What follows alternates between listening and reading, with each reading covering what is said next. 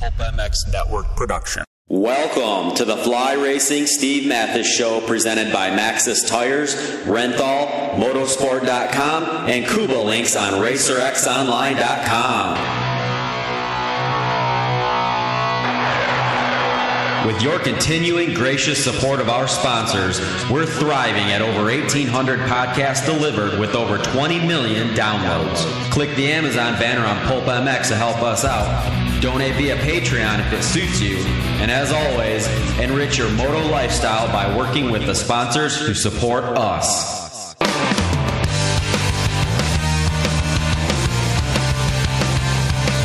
The original Moto Podcast, featuring legends of the past, stars of today, season previews, race reviews, introspection, opinion, facts, and laughs. Here's the voice bringing it all to you, Steve Mathis. Say that dedication to your frustration is the brilliance of the planners and giving up. Welcome, everybody, to the Fly Racing RacerX podcast with Buddy Antunez. Buddy, minicycle legend, great pro career, now a great riding coach and a team manager as well for the Bar-X guys. We'll talk to Budman about a bunch of stuff. So thanks for listening. Thank you for supporting Pulp MX. Go through the banner on pulpmx.com to go to motorsport.com to help us out as well for that. And also, thank you to the folks at Fly Racing. Of course, the guys at Fly Racing USA supporting this show and many other things. They've got the exciting 2024 stuff either out or coming out, depending on when this comes out and depending on when you listen to it. So flyracing.com for more information on that. The Formula helmet has been redone. There's been an added touch to that, so stay tuned. Again, maybe that's out by now. Flyracing.com, man. RJ Hampshire, Chance Hymas, Justin Brayton still in the mix. All those guys wearing Fly Racing. And I love the kinetic mesh stuff. It is hot as balls here in Vegas.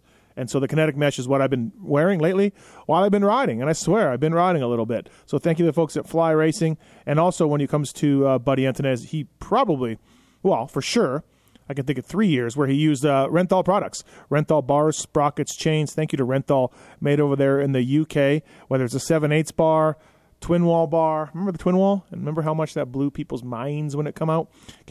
Fat Bar 36. Please check out Renthal, renthal.com for more information on that. Really informative website as well. So please check that out. And chances are you know the quality of Renthal. And also, if you get the soft Renthal grips, half, that's my choice, don't use too much contact cleaner when you put them on. You'll thank me later. Also, thank you to Maxxis Tires. Shop.maxxis.com for more information. Intermediate to hard and soft to intermediate tires are available now. Paddle tire as well. Maxxis.com. A gift from the moto science nerds to you people, and support them, whether it's mountain bike tires, electric truck tires, trailer tires, or dirt bike tires that guys like Jace Kessler, Jeremy McGrath, Alex Ray, when he used to race, all ran. Maxxis.com for more information. We'll tell you more about Kobo Links and motorsport.com later on. But thank you for listening to the podcast. Thanks for all the feedback. Really appreciate it. Budman and I had done a longer podcast years ago. So if you want to dig that up, just search, Racer X Podcast, Buddy Antunez, and get his true career backstory where we get into, all of his stuff, racing career. This one's more of touching on some different topics. So thanks for listening. Appreciate it. Here's Budman. All right, now, as promised, on the Fly Racing Racer X podcast, a good friend of mine and an arena cross legend, factory Suzuki rider, pro circuit rider, turned team manager / coach, Buddy Antunez. What's up, Budman? How are you? Oh, man, I'm doing great. Just up running around early this morning, and look forward to talking to you. This has been a week in the making. So, yeah, we've been trying to connect. Yeah, glad to be on board. No problem, man. I missed you at Glen Helen last week, though. Oh, dude, I got to get Kiefer's on me all the time. I got to get up so early, drive 2.5 hours. Yeah, it's a whole thing. It's a whole thing. It is a thing. But I did see pretty rad last Thursday. Little Kiefer on it right in the afternoon when it's rough, and he actually walked away from Dad pretty good. I like to hear that. That's really good ammunition for me. I know that's a really ongoing kind of thing. I've seen Chris run away from Aiden, and then Aiden's been putting in the work lately. You can see, and it was cool. I was cheering them both on. The problem I was giving Chris the old windmill, but he didn't go any faster. He didn't go any faster when I gave it to him. It didn't work. Some coach you are, Bud, man. The problem too is I don't always enjoy going down there when the motocross season is on because, I'm a slow vet rider and there's dudes doing, revving me every corner and yelling and I don't like that either. So this time of year, for sure. And I don't understand the rev. Yeah. Like they're going faster. You can hear them, right? Yep. So they're coming and you don't want to mess them up. And because they rev, it almost pisses you off or makes you want to mess them up. The way I look at it, it's like, hey, man, go around me. Like you're so fast that just take a different line. Do you? Yeah. Are you really? You're doing stopwatch nationals at Glen Helen with quads and 60 riders and everything else. Like you're really that intent on doing it, But yeah, I agree. And then it's the fact of like, if you don't want any guys, rent a track or buy a track. Yeah. No, absolutely right. It's insane. So I'm with you. Right. Thank you. I appreciate it. When's the last time you rode? So I've been a part of the revs here lately. I've been in the last 4 weeks and doing some testing on our Toyota Redlands Bar-X Suzuki bike. So it's crazy. I wanted to kind of take all the information that I've been gathering from the riders, and I wanted to just see, and I got a bike, and all my old testing feels came right back up, and I could feel what they were talking about, and was able to at first work with Dave Cruz and made a shock that was a bit better that Schwartz ran at Mount Morris and got a 9th on, and then now we have Todd Brown there, and I didn't know. When did that happen? I knew Todd happened after Mount Morris. Oh, okay. I knew he left WP a while ago, but that's good. Yeah. So then with him, he brought out a whole new setup and just everything. I mean, it's the bike feels amazing. That bike, that Suzuki 250, it goes and they've always been known for their turning and it still turns amazing. And now it's handling really good, and I expect good things on the back half of this summer. Are you one of those ex-riders that is totally okay with not being as good as you used to be? And because your mind still knows what to do, but your body can't quite do it.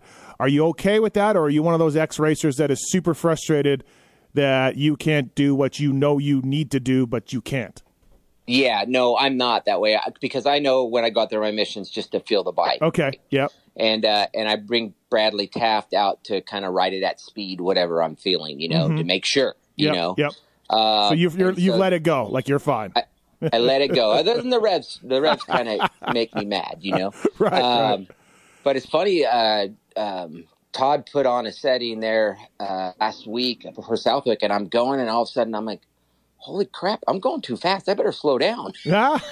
And the bike felt really good, and I was able to do a few more laps, and it's kind of cool, that process, Yeah. And the weird thing with the testing side of it is like, same thing, like you get out there and you can feel it pretty quick and just have been around both sides of it. It's even helped me even be a little bit more knowledgeable and it's one of those deals. If I can help out, it's great. And then also like it's brought a lot of fun back to me back riding, Nice. How did the job for Bar-X come about? You've been on it for a little while now. I've been meaning to do this for a while. Your team manager at Bar-X Suzuki. How did that come about for you? Wow. So, I was all set for the year, and I had Brandon Hartrath was my pro guy when I was doing coaching. So I usually take on like one pro guy, maybe two, and then, have my amateur team that I work with. And so Brandon got hurt, and, I don't do any contracts or anything with my guys. And Brandon was kind of my monthly pay guys. My amateurs, I just kind of charge cash on hand, when they come. So I'm like, crap, it kind of hurts that monthly income. Yeah. So I was, I've been playing pickleball here lately too. I was there last year a bunch, and I was out playing pickleball, and Scott Mumford called me. Mm-hmm. And so, the timing was just actually really good, and I've always, like, obviously I've coached Carson for years, And then I coached Drake when he was younger as well, a little bit, not much, but a little bit. So, my thing is, I with me doing the coaching and all that, I just love to help. Like, I love to help in an area that I can maybe help everybody be better or make things, go in the right direction, whatever. That's a big thing for me. So being able to come onto that position and maybe be a little part that helps Drake and Mumphy get, back where they should be. I was all for it, and then I was really stoked on Robbie Wageman too, because I thought, watching him the year before, I go, man, this guy's going to be the heartbeat of the team, because he's first kind of opportunity and all that. So anyhow, I struck a deal with Scott and Myron. I just let them know, hey, I'm coaching my amateurs Tuesdays and Thursdays, and I won't waiver for that. So that has to just be a part of the deal. Yep. And they agreed. And so, it started in December. And it was a lot. yeah, I bet, right? There was a lot of, because it kind of, like, Larry left, and it was sudden, and there, from what I understand, there was a lot of things that need to be picked up. And there was, and luckily, Tyler Mickelson, who, a.k.a. Otter, he was there and doing his best to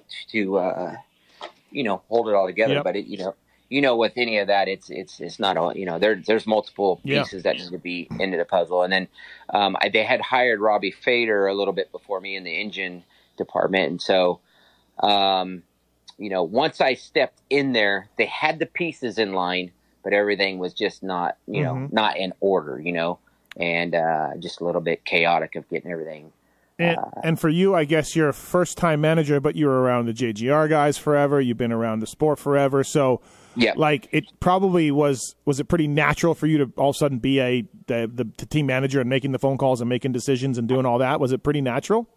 It was. It took a little bit to kind of, get your, bearings of everything. But, a little bit about me. I owned my own race team for a couple years in Arena Cross in 2005. Oh, I don't think I knew that, or I forgot that. Okay, yeah. I had the stupid idea to after I retired to own a race team. But luckily, I had Greg Link at the time, who was my manager. Yeah. So I was in the owner role, kind of helping the pieces, and Greg was the big nuts and bolts behind it. So, when I took over all my years of experience of that, what I had learned at JGR, being an assistant manager to J-Bone, it was not a hard kind of slide in. It just was like one of those deals. I've talked to J-Bone. It's like, okay, because I helped J-Bone, but I didn't have to handle the hard stuff, Yeah, yep. So. You were never the bad guy. I was never the bad guy. Yes. Yeah.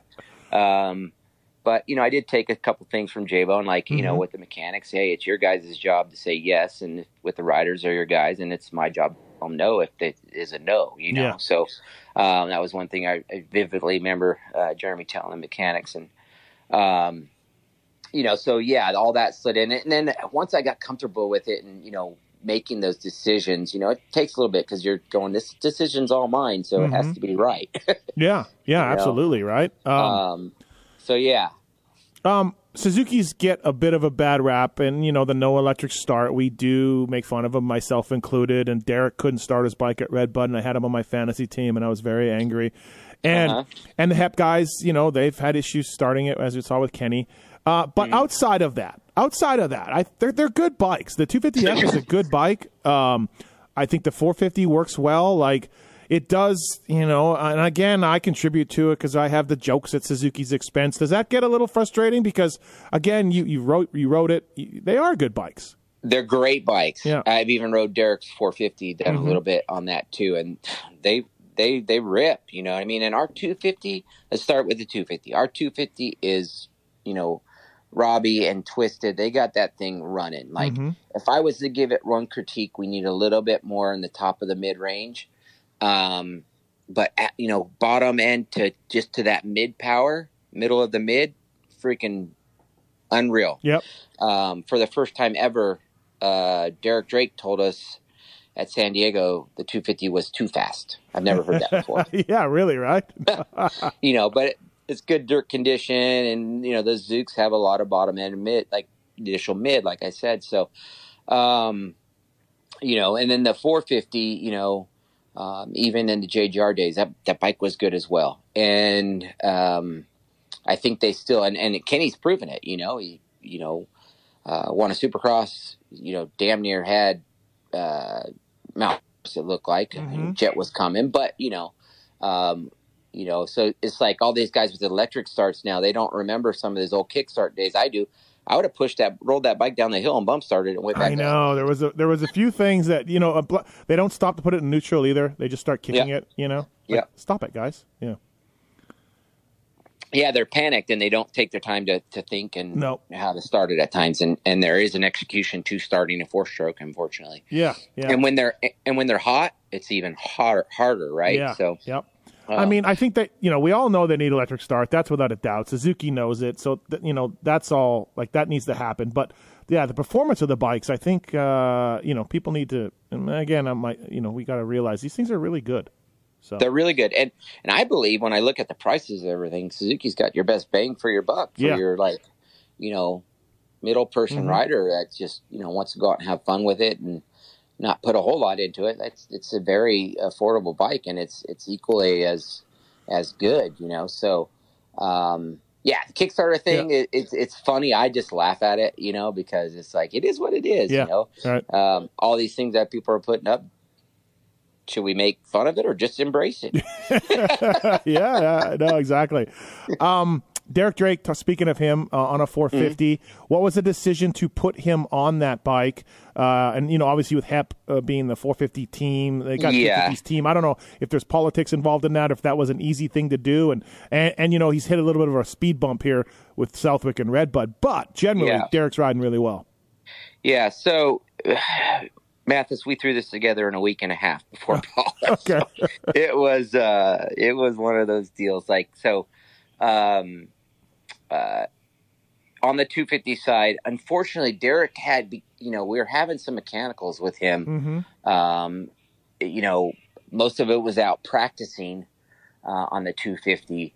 And so Robbie and I, after one thing last happened, we're like, we're not letting him on the 250 till we get this and this what we wanted on the 250 to try to make sure we were covering it, right? So Derek had a 450, so it's like, hey, just ride that until we get it ready, right? So, he goes out on the 450 and he's ripping.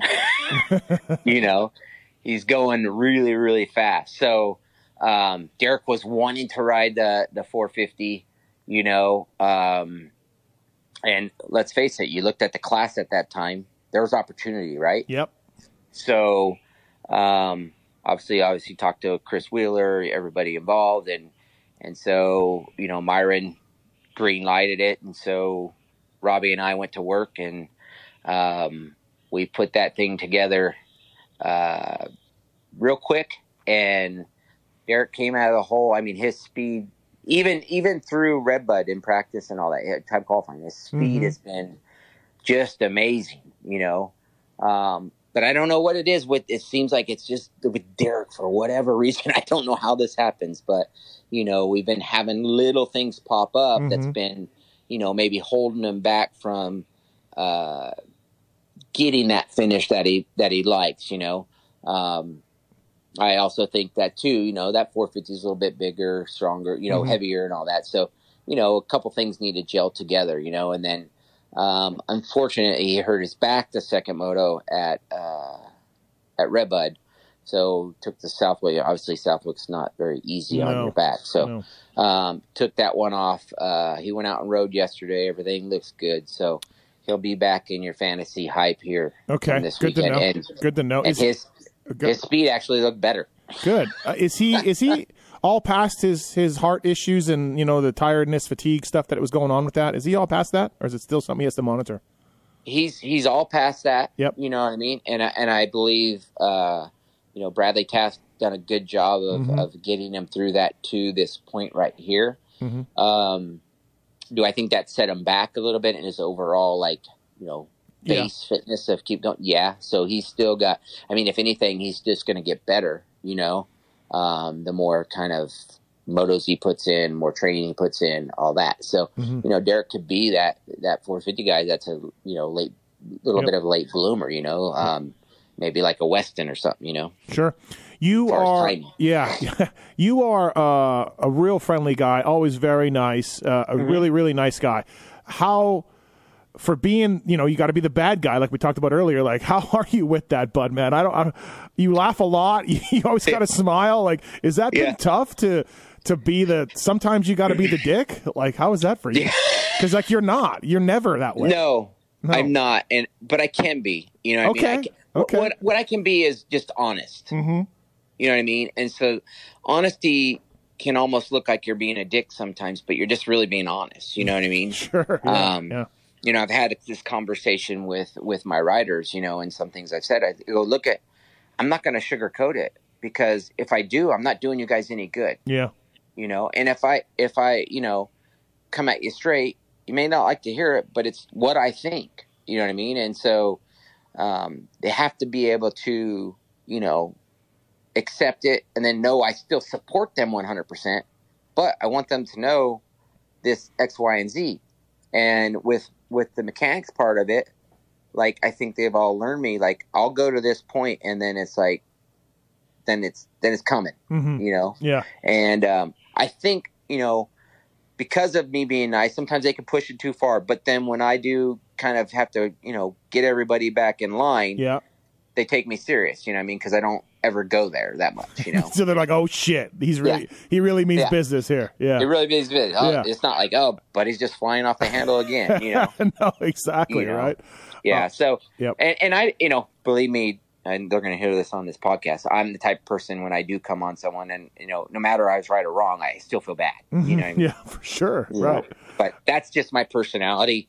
I'm a very loving, you know, caring person, and my great value that I enjoy is making people put a smile on somebody's face for the day, and you know, and enjoying conversation and all that. So, but on the managing side, you got to roll with an iron, you know, thumb every once in a while. Yeah, no, absolutely. Buddy Antunez on the Fly Racing RacerX podcast here. So you're a great coach. You're a great teacher, whether it's Mumford or any of these kids you've worked with or pro riders over the years. You really have a knack of helping riders out. You've made your living at that for the most part over the years, and you've been around, you know, the elite guys. Do you, like, if you could just wave a magic wand, would you do that? You know, would you have like a pro guy like you talked about with Brandon, and then and then amateurs? Would you do the managing full time, and like maybe there's an opening at a factory team down the road or something? Like, what would you want to do if you could just, you know, wave a magic wand and have your ideal situation? What do you enjoy?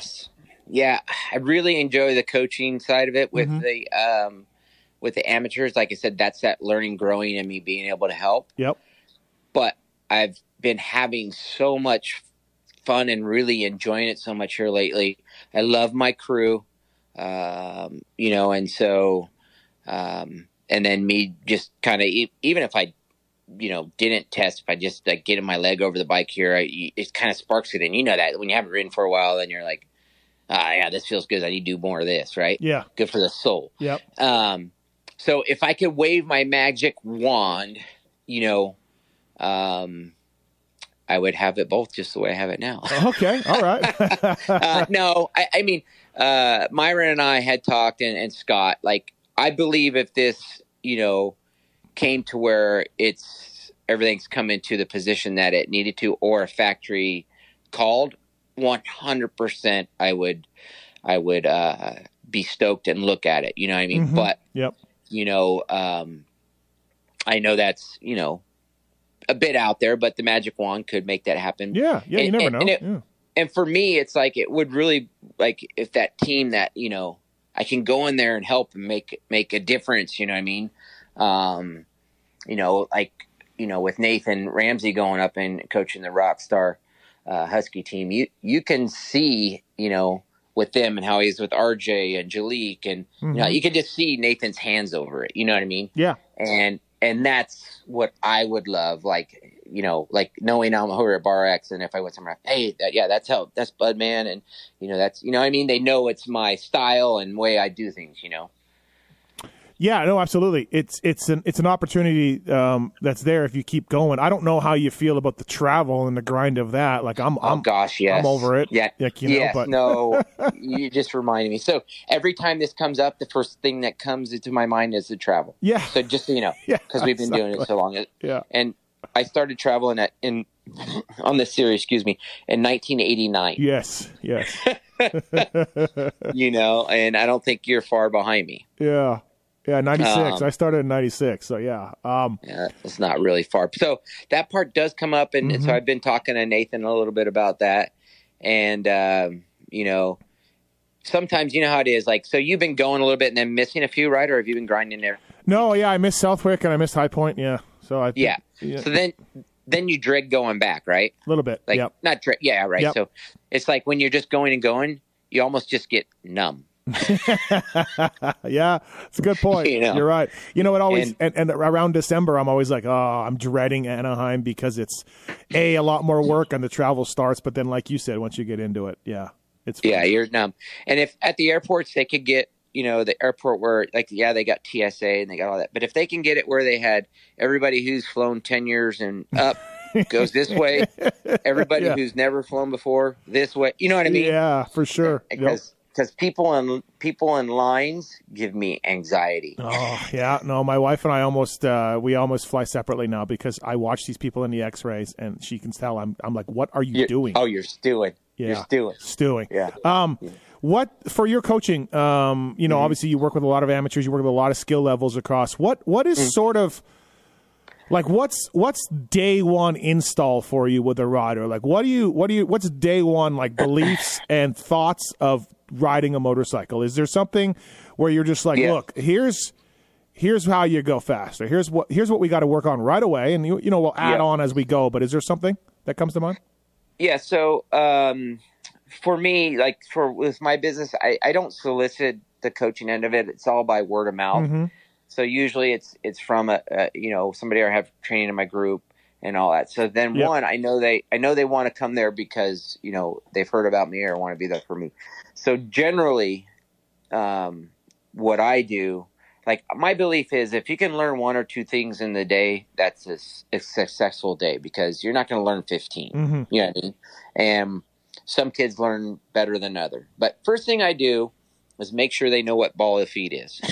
Okay, know what your ball of feed is. Yep. You'd be surprised. Yeah. You'd be surprised. I've had some high level guys, some years back do it wrong.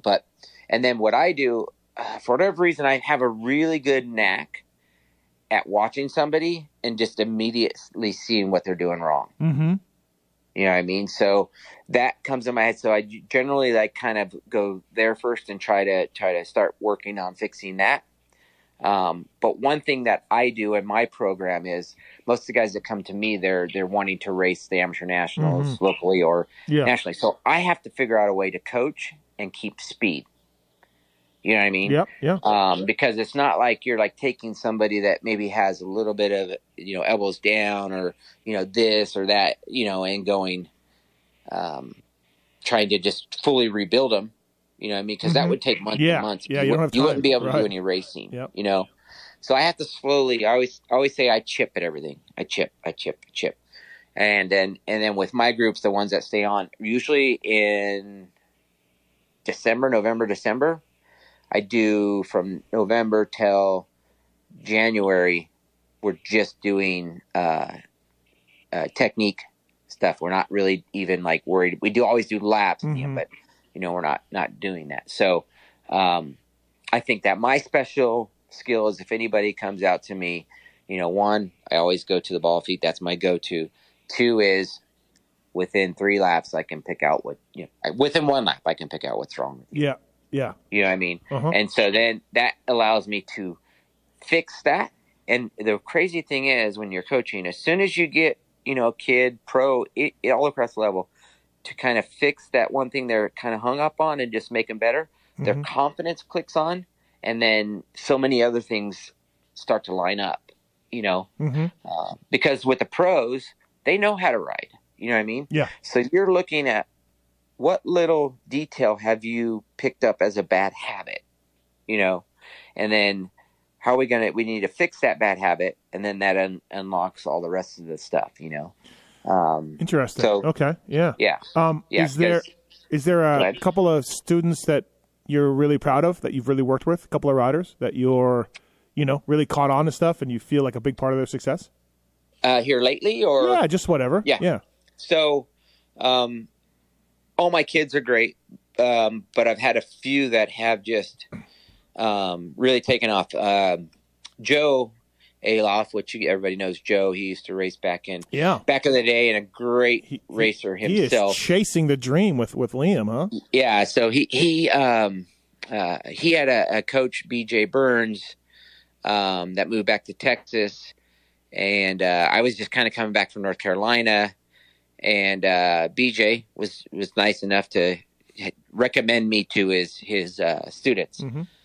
And so Joe called me, and I'm like, yeah, would love to. Yeah. So get Liam, start just kind of, mm-hmm. BJ got him to a good spot, then I was able to kind of move this and that around, and really that click came on, right? Yeah. I'm just doing a few things.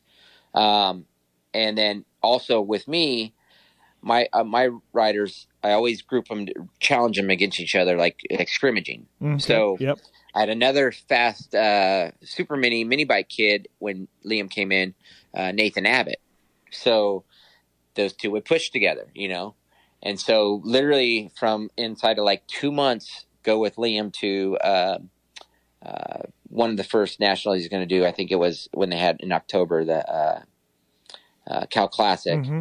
and Liam just crushed it, mm-hmm. and then that led on to this, led on to that, and then going into last year, those guys should have had some more on him from where he's been, but he bridged the gap and he won Loretta's, yeah, and then he's onto that and he's moving up. So just so you know, this is we can timetable this, let's say 7 years down the road. Yeah. He reminds me the most of Eli. Okay. Yeah. With how he rides. Yeah. And then how who you worked with as an amateur for a bit, Eli. Yeah. Yes. Yep. Yes. So he reminds me of the most of Eli, all the way to how Joe handles Liam and Kirsten, just the whole dynamic, Okay. Yep. So anyhow, I look for big things for him. He was hauling butt the first motor at the combine, but got in a little scuffle with another rider. But he was moving. He had a really good lap time middle of the race. Yep. So look for big things to come. And then I have this kid Cole Timbo. Okay. And he came to me, a little bit underneath Liam when he came to me, but working a year, or whatever it is, maybe 8 months. He sent him back to Tennessee last year, and I figured him to be 5th to 10th. Mm-hmm. Maybe could sneak in there. He ends up winning the last moto of the week. Oh, okay, nice. Yeah. And so just that impression, and those guys, have more speed than him, but he just, he's one of those hard workers, good learners, all that. And then I got big hopes for Brody Moss, Reciba, a lot of these kids, but the thing of it is, Steve, you don't you're building this, but you don't until they get on big bikes. Yeah. It's all just, I tell my parents, you got to be in it because you love to do it.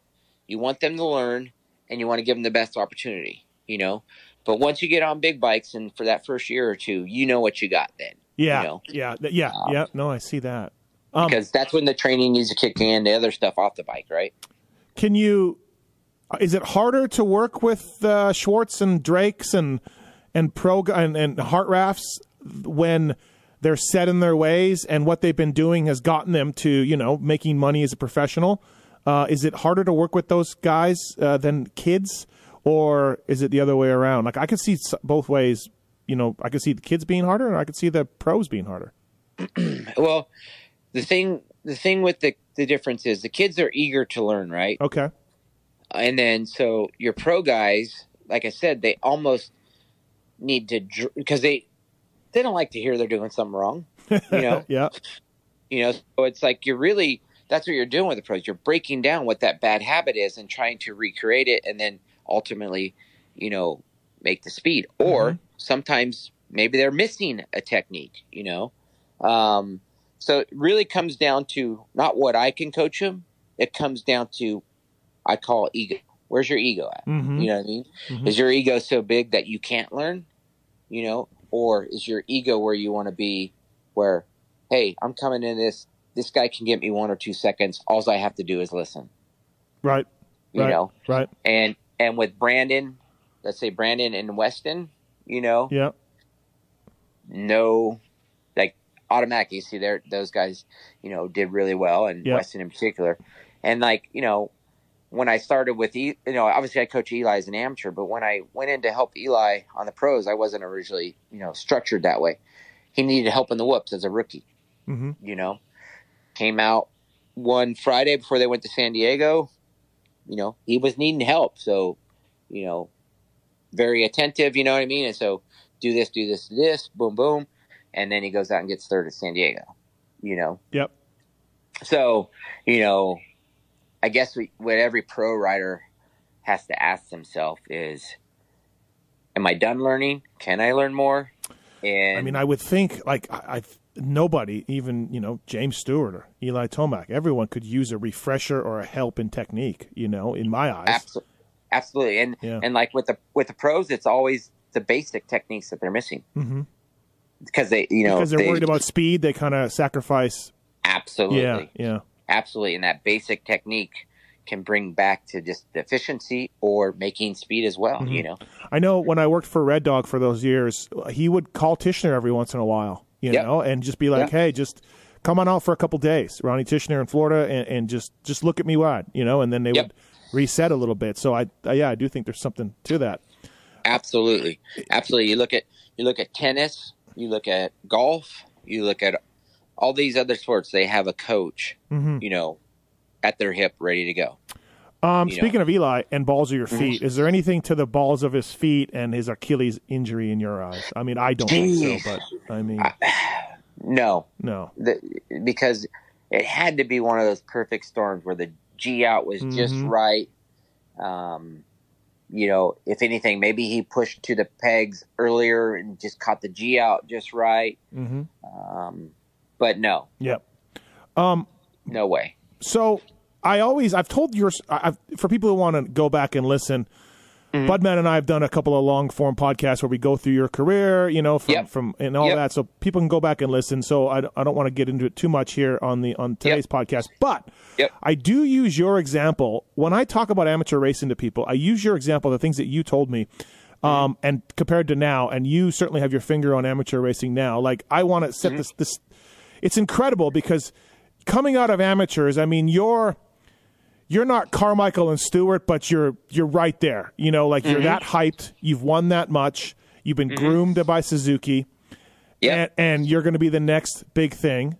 And then you told me the story of like, just Suzuki's like, yeah, man, just get a rental car or just figure out where the track is or just, you know, you're 17 or whatever. And like you're thrown to the wolves. Thrown to the wolves. Yeah. And like this is their number one prize prospect. Your parents are working. They're not around as much as they can be because they have jobs. And so Budman, like in 2023, like you must just look at these systems that are in place for these amateurs and wonder where the hell that was in 89. Oh, absolutely. 100%.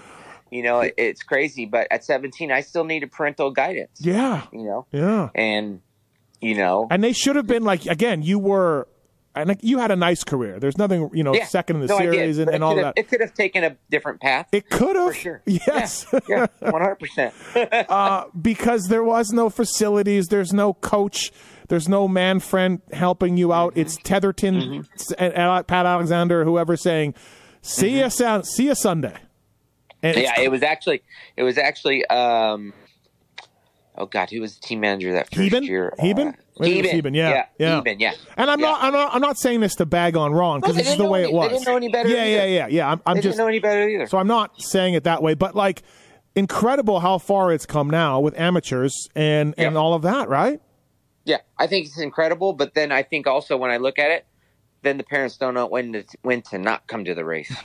True. Yeah. You know what I mean? Yeah. They go too long. You know what I mean? Yeah. Like, That's my opinion. You know what I mean? Like, you're needed there, to get your guidance first 2-3 years, whatever. Yeah. And then it's like, yeah, if the parent, wants to come to the race, then you want to spend that money, fine. But, you're a professional at that time, so you should be able to take care of yourself.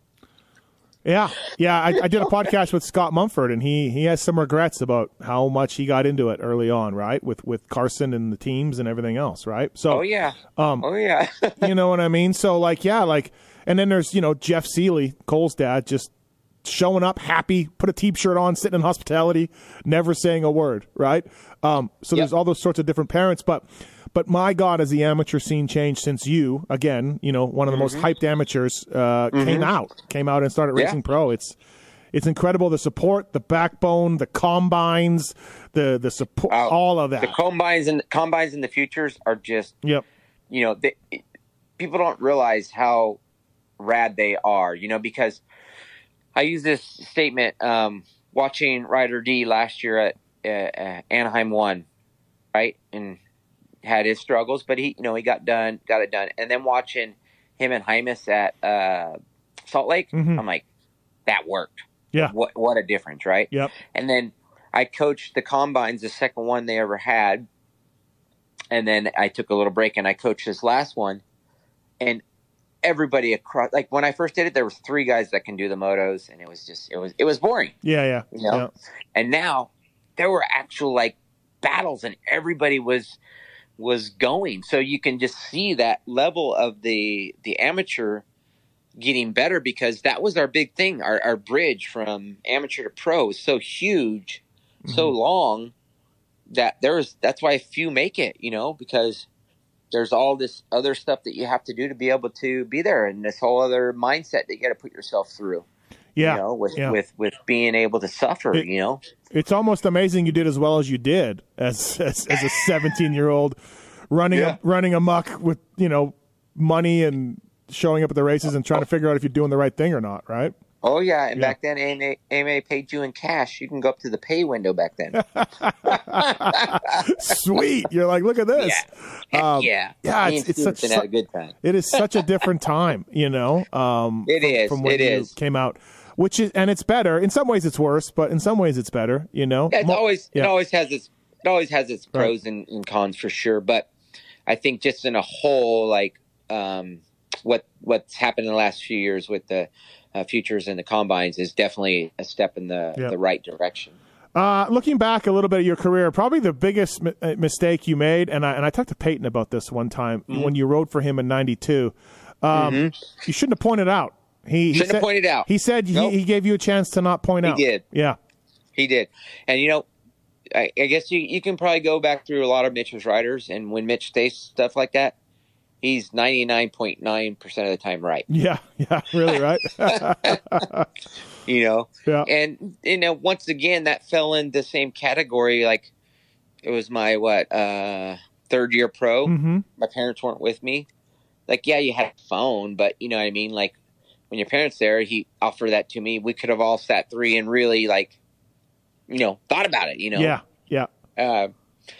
So, gosh, and it's like you said, my career's great. I accomplished more than most, and I can rest my hat on that. I know I always gave it 100%, no matter what series I was in, no matter where I was at. I always did that, and then also I have some things that hang on my mantle, and when I get introduced as a champion, great, that's really really something, but like we talked earlier, I could have had a different path, and that's one thing. So all this stuff that happened to me, Steve, this is all information that I passed down to a Liam, to a Cole, right? Still with Brandon Weston a lot. He was pretty green when I first started working with him, on a lot of these other things. So, and then, you learn too, like I tell all my kids as well, never take a ride for money. You go to a ride for money, and, it's, I always say, you always want to be priced good so you can always earn your paycheck, And if you get overpriced and you don't earn your paycheck, you're going to be out pretty quick. Sure. Yeah. There is that. You're absolutely right. Yeah. You know, again, you found your way in arena cross, made a lot of money, won titles, all of that. But yeah, if you were Jeremy, you were second to Jeremy almost every race of that 92 Every race, yeah. And probably would have been a champion had you stayed down, you know. And it wasn't like you were physically huge or anything like that. You were perfect. Like it was, you know. It was the timing for me. It was the absolute correct timing for me. Yeah. And I should have done it because even that year in Europe, like, I crushed it over in you know, the off-season races, you know. Yeah. And so once you go that privateer, you know, life, it just, the whole thing changes. You're not, you know, for sure. Mindset wise, you know, you got so many, like, you know, got so many other things to worry about, you know, and so you're, you know, I crawled my way back out, but you know, you know, for some people it's tough. Yeah. How much of a blow was it to you? And I heard kind of from other people, our mutual friends, a little bit that you were really crushed when JGR folded up. You'd sold everything. You moved out there. You know, obviously your buddy J-Bone and Coy had big things planned. And man, I miss Coy. He's such a good dude.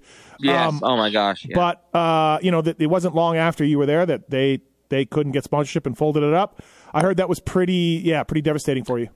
It was pretty devastating for me because in the fact that like, if I'm just going to be, you know, honest and all that, like, at one point I was just going to go back there and work and communicate back and forth to California. Commute. Sorry. That's commute. It.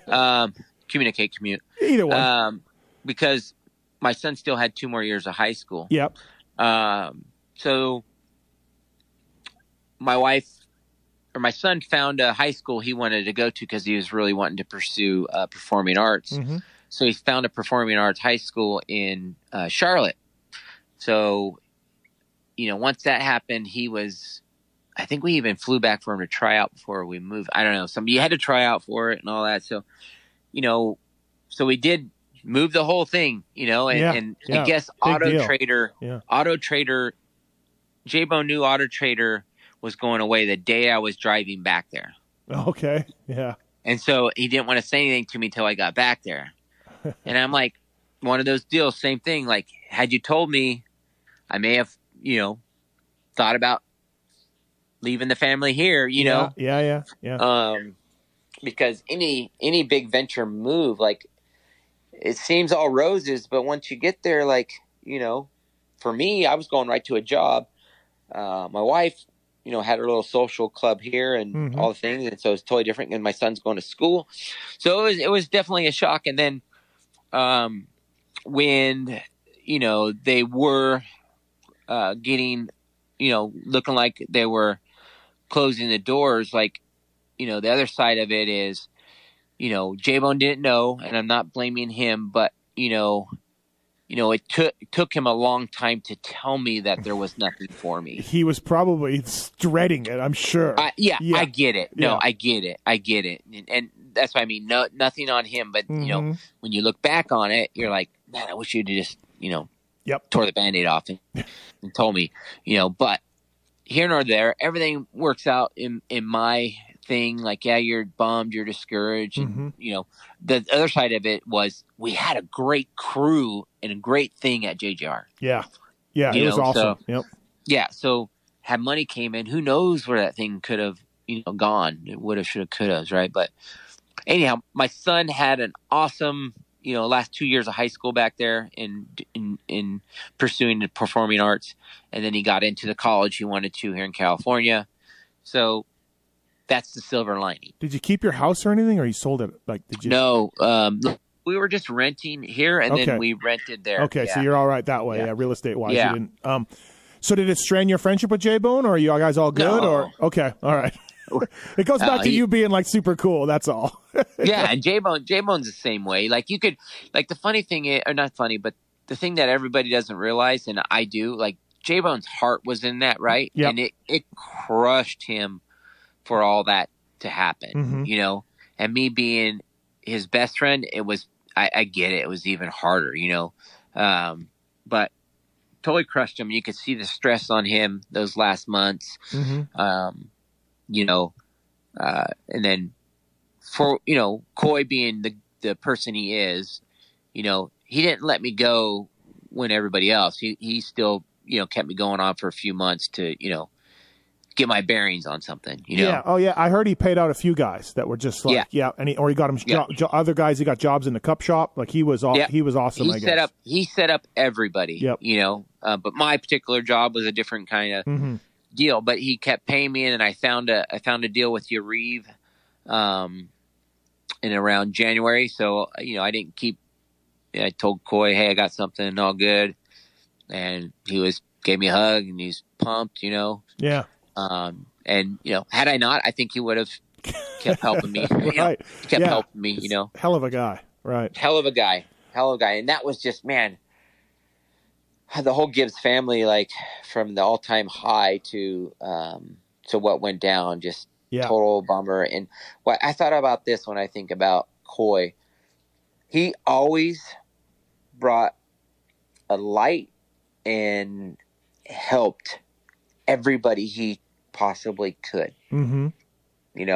And that kind of gift is truly God sent and amazing. Yeah, wouldn't it be great to have more people like that in the world? 100%. Like, I mean, you and I've been screwed over by race team owners. Yep. I've been promised things that never happened. Yep. I've been lied to in this industry, as all this stuff that you have. And I don't think he ever did any of that. You know? Yeah. No, he always did exactly what he was going to say. Yeah. Great life. Great I miss person. him for sure. So that's good. I didn't know if you and J-Bone went through a rough patch or not. I heard it wasn't great, but I'm glad you didn't, because it's unfortunate for everybody. So no rough patch at all, other than me just being really bummed. But yeah, no rough patch. Like a friendship like J-Bone and I have for as long, like it's unconditional. It's unconditional. So the shit you guys have seen and done. Seen and done, and we argue like brothers too. So So. Have you been called in yet to the truck when he's been there, or no? Nothing's happened that way yet. Oh, no, but I was on a short list, I think, at one time. Okay. When Moss came over, I'm going, oh no. Oh yeah. Oh no, what's going on? And it was great to see Baker.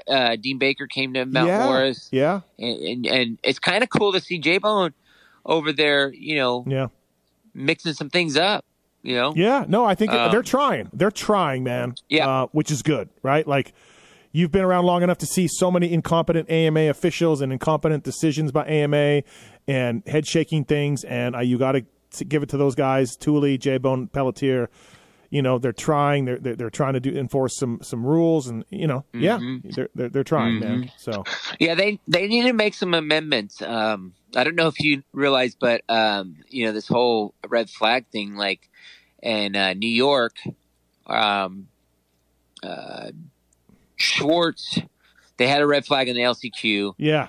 Schwartz and somebody else had got taken out, which moved Drake where he needed to be, and then they red flagged and they went back a lap. Yeah, they go back to the lap. Yeah. Yeah. So those guys had already crashed out and were already lapped in the heat race, but they got their old spots back. That's right. I remember that. Yes. I'm like, J-Bone, we have timing loops now. Like, yeah, we can literally go through the last timing loop. It's a good point. I never thought of that, Bud, man. You're right. I understand the lap before, because with lap scorers, that's how you do it. There's a record. But now we have loops. We actually have segments. Yeah, we have segments. We have everything. So the last loop. That would have been great to hear you guys argue that. I would have loved to have been there when you guys were arguing that. You're like, what? J-Bone's like, whatever, man. In Sweden in '88, you poached my chick or something. Or like, you picked her up from my high school, took her down to Magnolia, and I ain't seen you for 2 hours. Yeah. You guys got all this water under the bridge. You're throwing each other under the bus. It would have been great. Thanks for listening to the Fly Racing RacerX podcast with the Budman, Buddy Antunez. Thank you, motorsport.com. Go through the banner on pulpmx.com to help us out if you can. That would be great. Great prices, great return policy, easy shipping. They'll get it to you really, really quick. OEM and aftermarket parts, whether it's Renthal or Maxxis or Kobolinks, whatever it is, they've got it for you, and they got great prices, and they got a dedicated team of gearheads there to help you out. They support the National Motocross Series as well, giving away a YZ250. Motorsport.com. check them out, please. Thank you to Cobolinks as well. What is it? It's a lowering suspension link on everything from Aprilia to Yamaha. And if you are shorter of stature, your wife or girlfriend rides, whatever, you want to feel a little bit more comfortable, then you can get Cobolinks on your bike from Aprilia to Yamaha, lowering suspension link. The code is PulpMX to get free shipping and a discount from Cobolinks, KOUBA links.com. Thank you to those guys. And, of course, as always, thank you, Maxxis Rental. And, of course, Fly Racing at Fly Racing USA on social.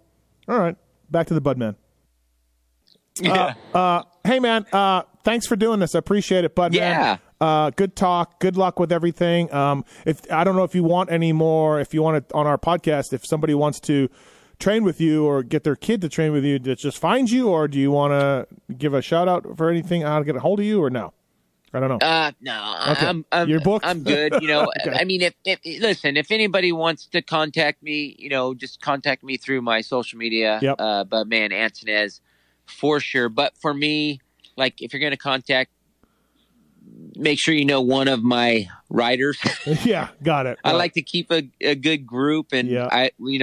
I always ask before I take someone on to the parents, how are they? Yeah, You know? yeah. You never know. And if you get because, you know, when you have no drama inside your circle, everything goes smooth, you Sure. know, and you get one thing going, parents don't like each other, you know, it can be, Yeah. you know how it can be. So, Yeah. But there's those times when I need that business. You're correct, because the coaching world goes, you know, it's Yeah, up and down. It's for a roller sure. coaster. And it's competitive too, man. A lot of guys doing it and all of that. So.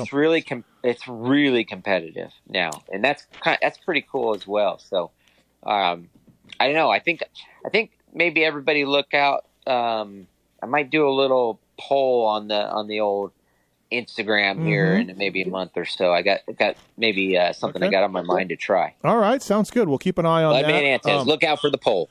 Thanks for the time. Always good to chat with you. Super friendly dude. Always funny. Good mood. I'm glad things are working out for you well, and I think my listeners will love to, you know, for the catch up, man. So yeah, thanks. Yeah. Thanks for the time, bud, man. Yeah. Well, one last thing. Say hi to Pookie for me, and then also, I know you used to come over to the JGR, so I know you know the way to Yellow. Yeah. Yeah. Come on over. Wow. Our guy Ron Schwartz and truck driver Ron Schwartz and all that. We got set up for you. We got food. All right, I'll come by. know, if not, I'm big on got a little air conditioning. What do we got for a coffee setup? We got a good coffee setup over there. That's what I really got. Coffee setup's Keurig. Okay. You know, Yep. It's not as good as, remember the old JGR one? Oh, I know. And whiz banger in it. Yeah, that thing will get you excited. That thing was good. But coffee is always ready. Well, now that I know that Todd's there, I didn't know Todd was there. I'll come by and say hi to Todd. So Todd's there. If you come by to see Todd, bring him a sweatband. I always joke with Todd because I worked for Nick Way in 2002, the year after he worked for him. And I started with Nick, and he didn't really know me. I didn't know him, and I started with him. And he kept telling me, like, dude, Todd would do this, and Todd did this, and Todd. And finally one day I'm like, look, bro, I'm not Todd fucking Brown. Like, I'm not. I guess I'm not the world's greatest mechanic. I don't know what to tell you. Like, stop telling me what Todd used to do. And we got into so, to this day. I always call Todd WGM, world's greatest mechanic, because I always heard. Great. All I heard about was how great Todd was for awesome. 3 months from Nick Way. Such a great story. Weirdo Nick Way and his his eclectic ways. So yes, I do. Yeah, you know that as well. Thanks, bud, man. I appreciate it. I'll see you this weekend. Thank you. See you this weekend. Thanks, Steve. See ya. Bye.